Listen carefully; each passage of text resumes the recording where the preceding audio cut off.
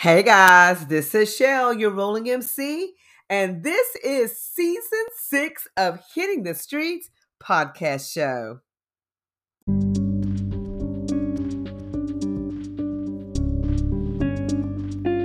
Hey guys, this is Shell, and welcome to Murder, Mayhem, and Monsters in May. Yay! So today is part 2 of Bonnie and Clyde, and me and Melissa are going to wrap things up, but I want to make sure you guys come back next week when I have my special guest, Kim Byler, and we are going to talk about the Texas monsters.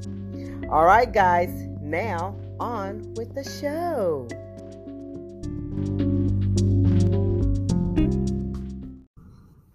Hey guys, this is Shell, your rolling MC, and I am the mouth on the mic of Hitting the Streets podcast show.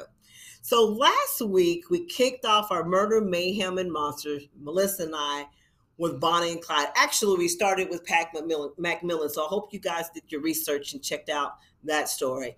And then we started with our big story of Bonnie and Clyde. So we're going to go ahead and dive right on in because we have a lot to talk about and to wrap up. So I started off last week with some unknown facts, Melissa. Mm-hmm. So let's go back to that because I know some of this stuff I did not know. And I've got my little notes here. And we talked about Bonnie dying wearing her wedding ring. And I thought it was Clyde, girl. It was somebody else. We talked about her writing her poetry. Mm-hmm. But I think one of the things that I didn't mention is that Clyde was rejected from the Navy. Right. Did you know that? And he was really disappointed about it. He was. He even had a tattoo, I think, that said something about it. He had the tattoo even before. Yeah. He didn't even he thought he was going to make it. Yeah. And the reason why he didn't make it is because they said of his boyhood illness, they think it was either malaria or yellow fever. And so he got a medical rejection. And yes, they talked about that he had a USN on his left arm where he tattooed because he thought he was going to get in. Mm-hmm. Another unknown fact was that his first arrest came from failing to return a rental car. Yeah. So he got arrested in 1926 for automobile theft after failing to return a rental car he had rented in Dallas, Texas, where he visited a strange high school friend. The rental car agency dropped the charges, but the incident remained on Clyde's arrest record.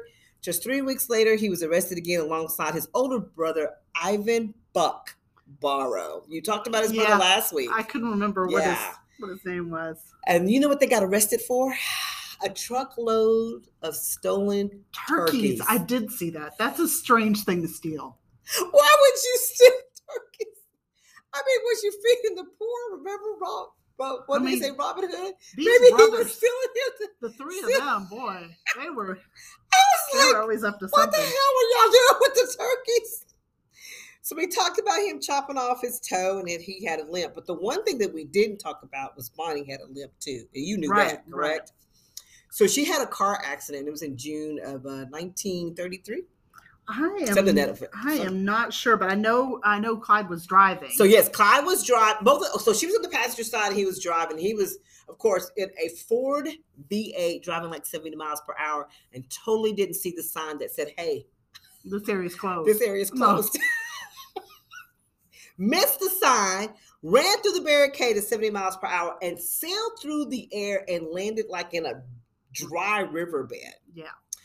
And acid poured down on her leg. Which leg? I don't remember which leg. Yeah, it burned one of her legs pretty badly. It was the car battery, and the acid burned part of her leg. As a matter of fact, I think I read what it said. It got down to the bone. Yeah, it said bone was showing in places, and they didn't know if she was even going to make it. No, absolutely. And so she walked with the limp, and sometimes it got so bad where Clyde had to carry her. And let's talk about that. So when I first looked at Bonnie and Clyde, I always thought Bonnie was the bigger person. I thought she was taller, bigger, and whatever. And what's the statistics or the stats on that? So we already talked about Clyde. Well, you and I talked about Clyde being kind of a petite guy. He was between 5'4" and 5'6". Tall as my mom. And about 125 pounds. Yeah. Well, she was 4'11".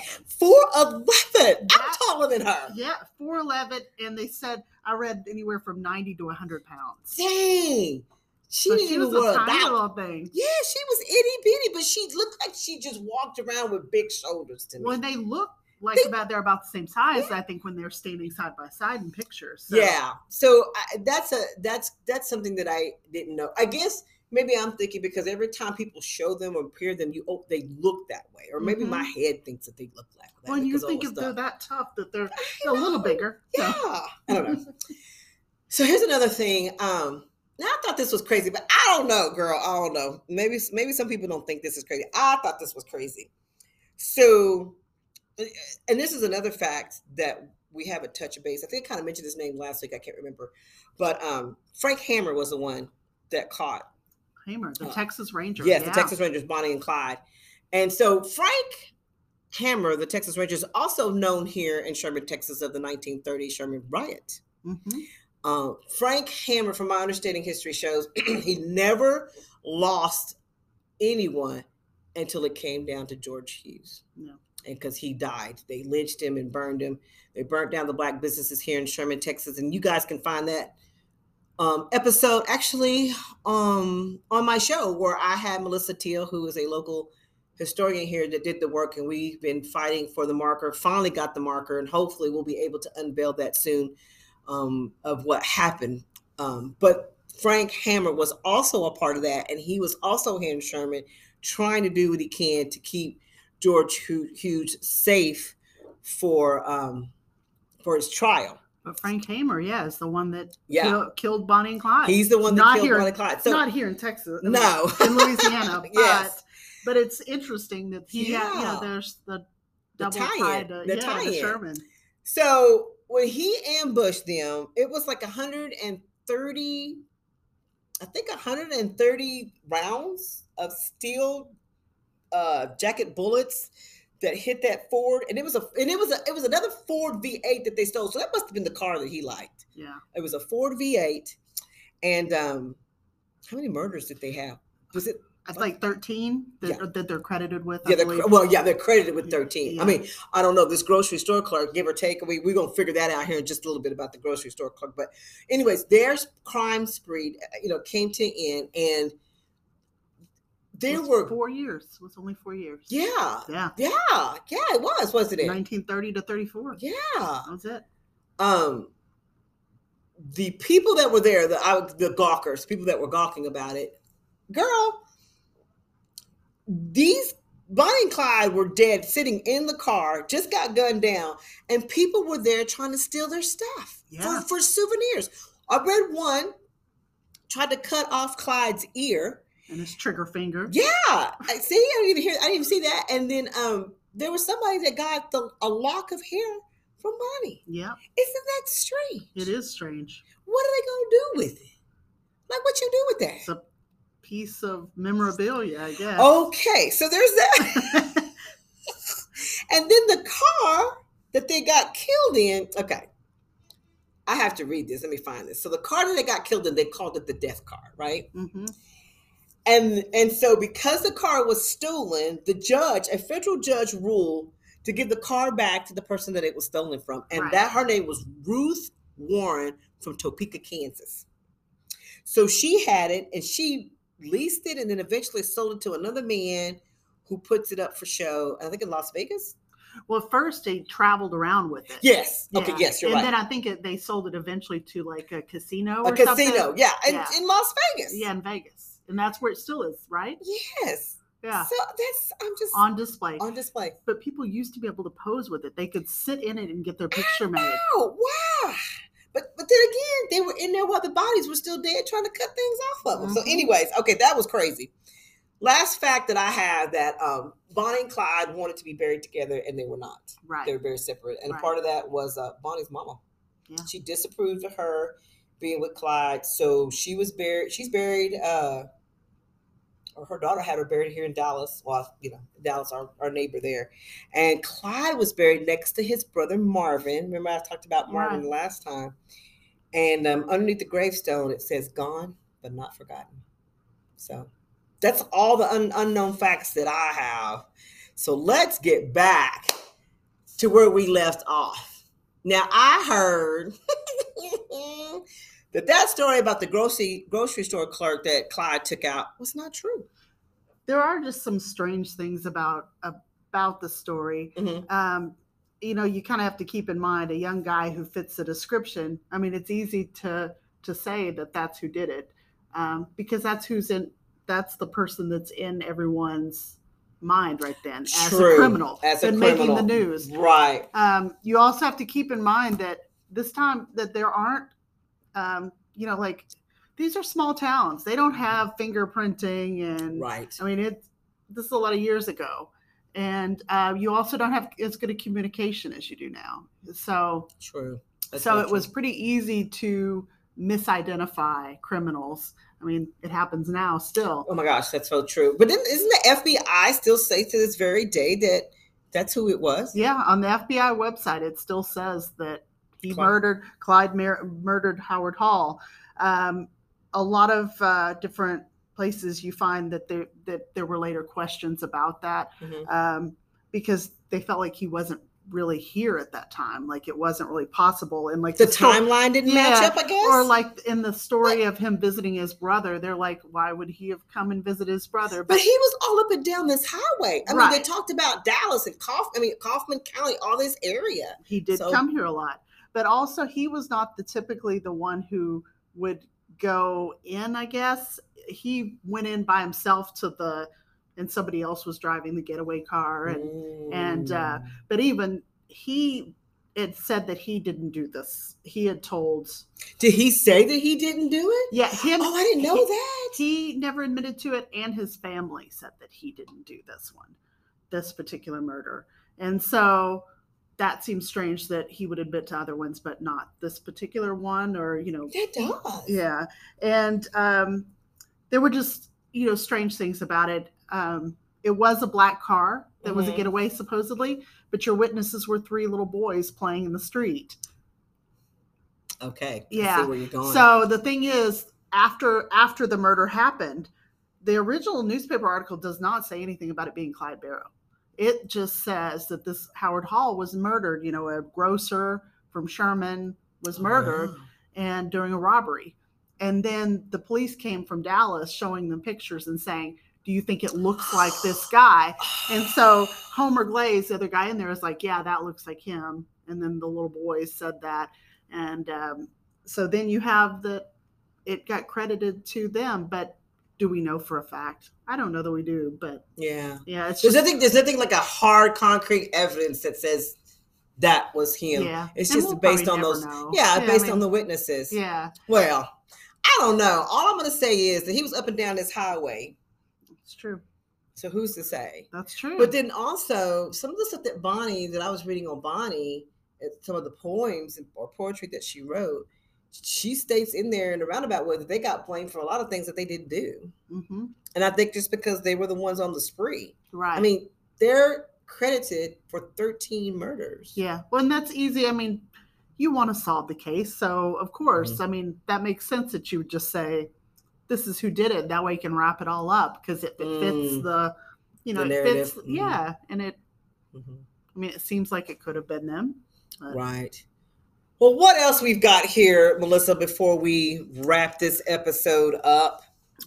Well, I know we were talking about that their relationship and how I read that was love at first sight. They met at a friend's house. They both were over at this friend's house and met and just immediately loved each other.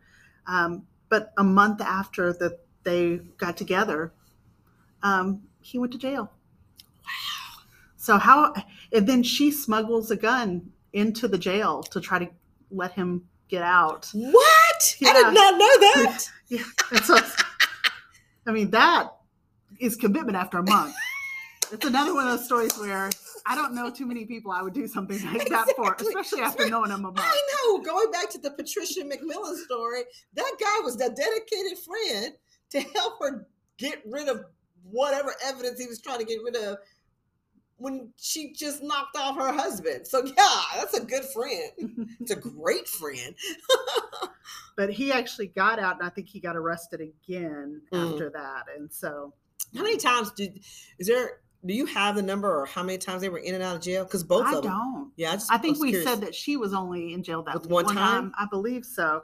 But Yeah, I think he was several times. So Yeah, I think he was in and out, just like the one started with the rental car in yeah, Dallas, and then the damn turkeys. yeah. I just wonder though if he hadn't had You the think big brother who was a criminal, or that you know he loved playing guitar, Mhm. played saxophone, he sang. Oh wow. And Bonnie loved to sing and she loved to perform in like little shows and stuff when she was in Mhm. school. But they said that Clyde, when he was killed, um, his saxophone was in the back seat of the car.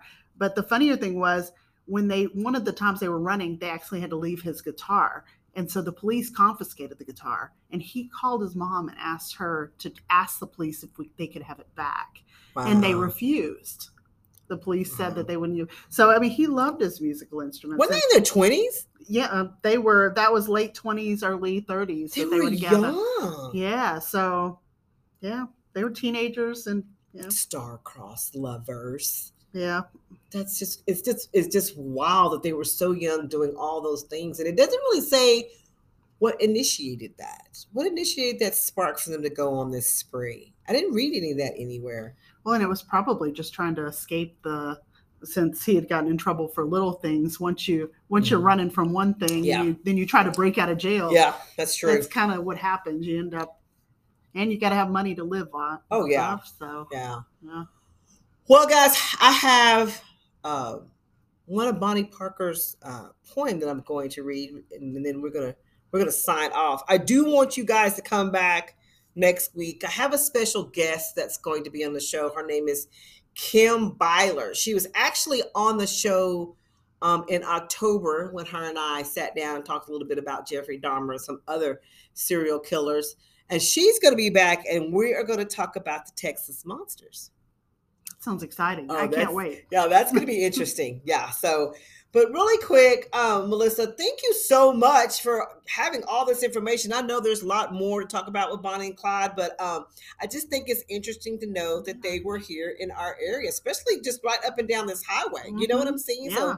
So that's just crazy. But back in those times, us having the railroad tracks and everything, the railroad, and then everybody just coming through here, all the outlaws. I mean, the story that we even told about the assassin and the crimes over there on Skitty Street, Yeah. in Denison. Yeah, it was the Wild West back then. It really was. All right, guys. So here we go. This poem here is by Bonnie Parker. You can find this online. It is called The Trail's End. Now, I don't think I have any information on when she wrote this. This is when she was in jail, but I don't have a time or a date or anything like that. So here we go.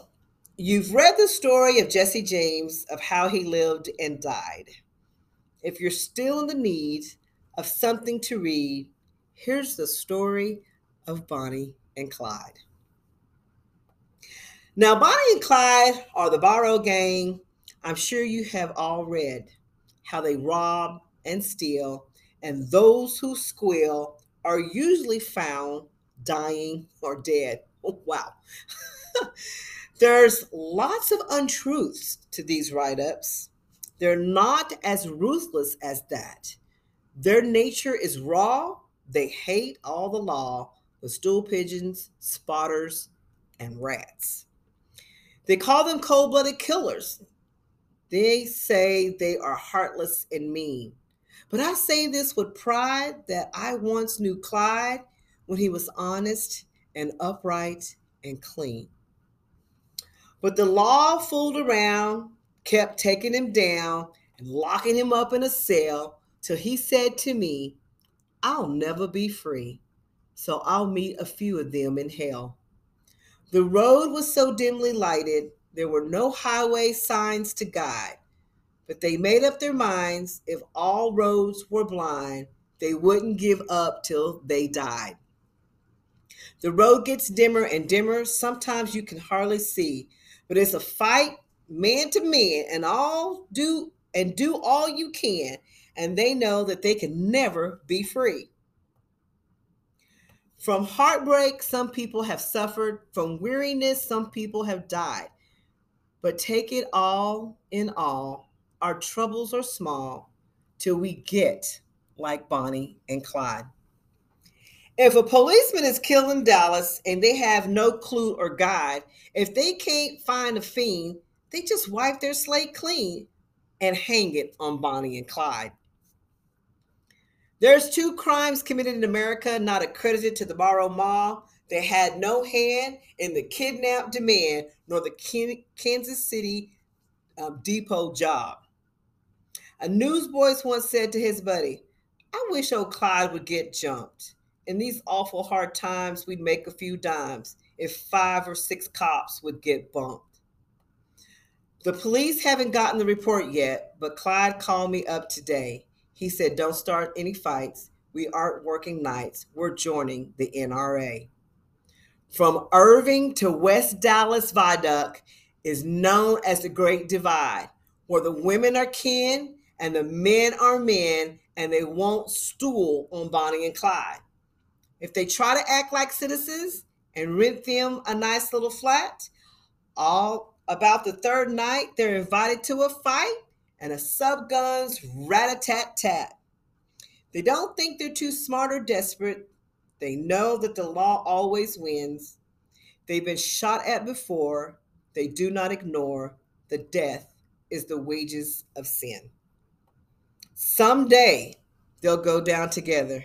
They'll bury them side by side. To few, it'll be grief. To the law, a relief. But it's death for Bonnie and Clyde. That's their whole story. Yeah. I just love that last part, though. Yes, that's their whole story. That's so good. All right, guys. So that's it. Melissa, thank you once again. Yeah. I love doing this. I know everybody's asking us to do this a little bit more. Maybe we'll come back and do one in October, or maybe extend it a little bit. But next week, again, tune in for the Texas Monsters. And thank you. Appreciate it so much. Thank you for having me again. All right, guys. That's it for me. Your rolling MC. Catch another episode on Hitting the Streets.